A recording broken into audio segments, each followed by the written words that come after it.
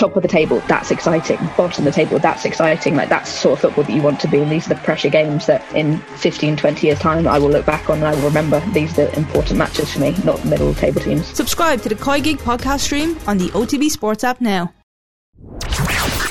The OTB Brief. Everything you need to know about sport every morning.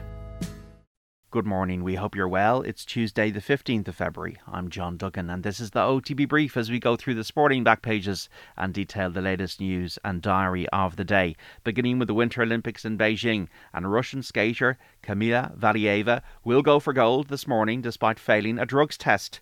The 15-year-old successfully appealed to the Court of Arbitration for Sport the decision of the Russian anti-doping agency to provisionally ban her. If she does win a medal today, there will be no ceremony. In the Champions League tonight, Manchester City are in action in the last 16 in their first leg away to Sporting in Lisbon.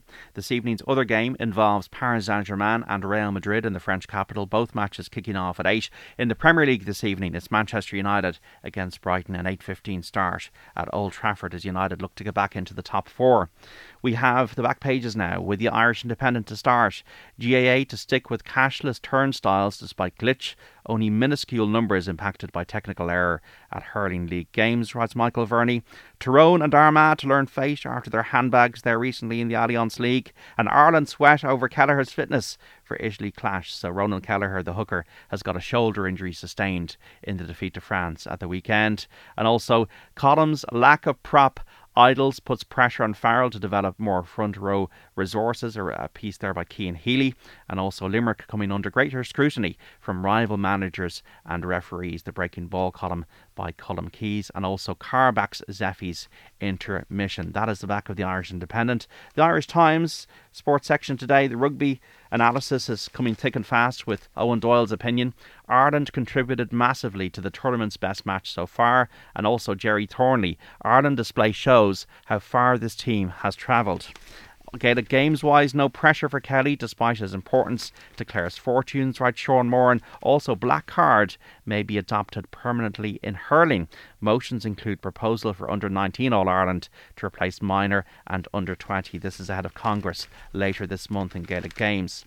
The Irish Examiner sports section, Duncan Casey's article, Harry Hindsight never played international rugby, about the decisions made in the France game. And all the right moves, Liam Sheedy's article, evidence suggests Henry Shefflin has woken a sleeping giant in Galway. We have the back of The Guardian. A mess years in the making. Valieva skates on for now, but why did it come to this? Analysis by Sean Ingle in Beijing. The 15-year-old's complex case comes after sports leaders spent years talking tough about Russia's doping problem while diluting punishments. And also, Rangnick calls in psychologist to stop United's drawing habit. Sir Ralph Rangnick has turned to a sports psychologist, Sacha Lenza, to try and rebuild Man United's confidence and end their habit of losing leads. And no Fergie time, Guardiola rules out extended stay as manager. Pep Guardiola there, the Manchester City boss, looking to win that Champions League and then maybe depart into the sunset. Well, he's meant to go in 2023, isn't he?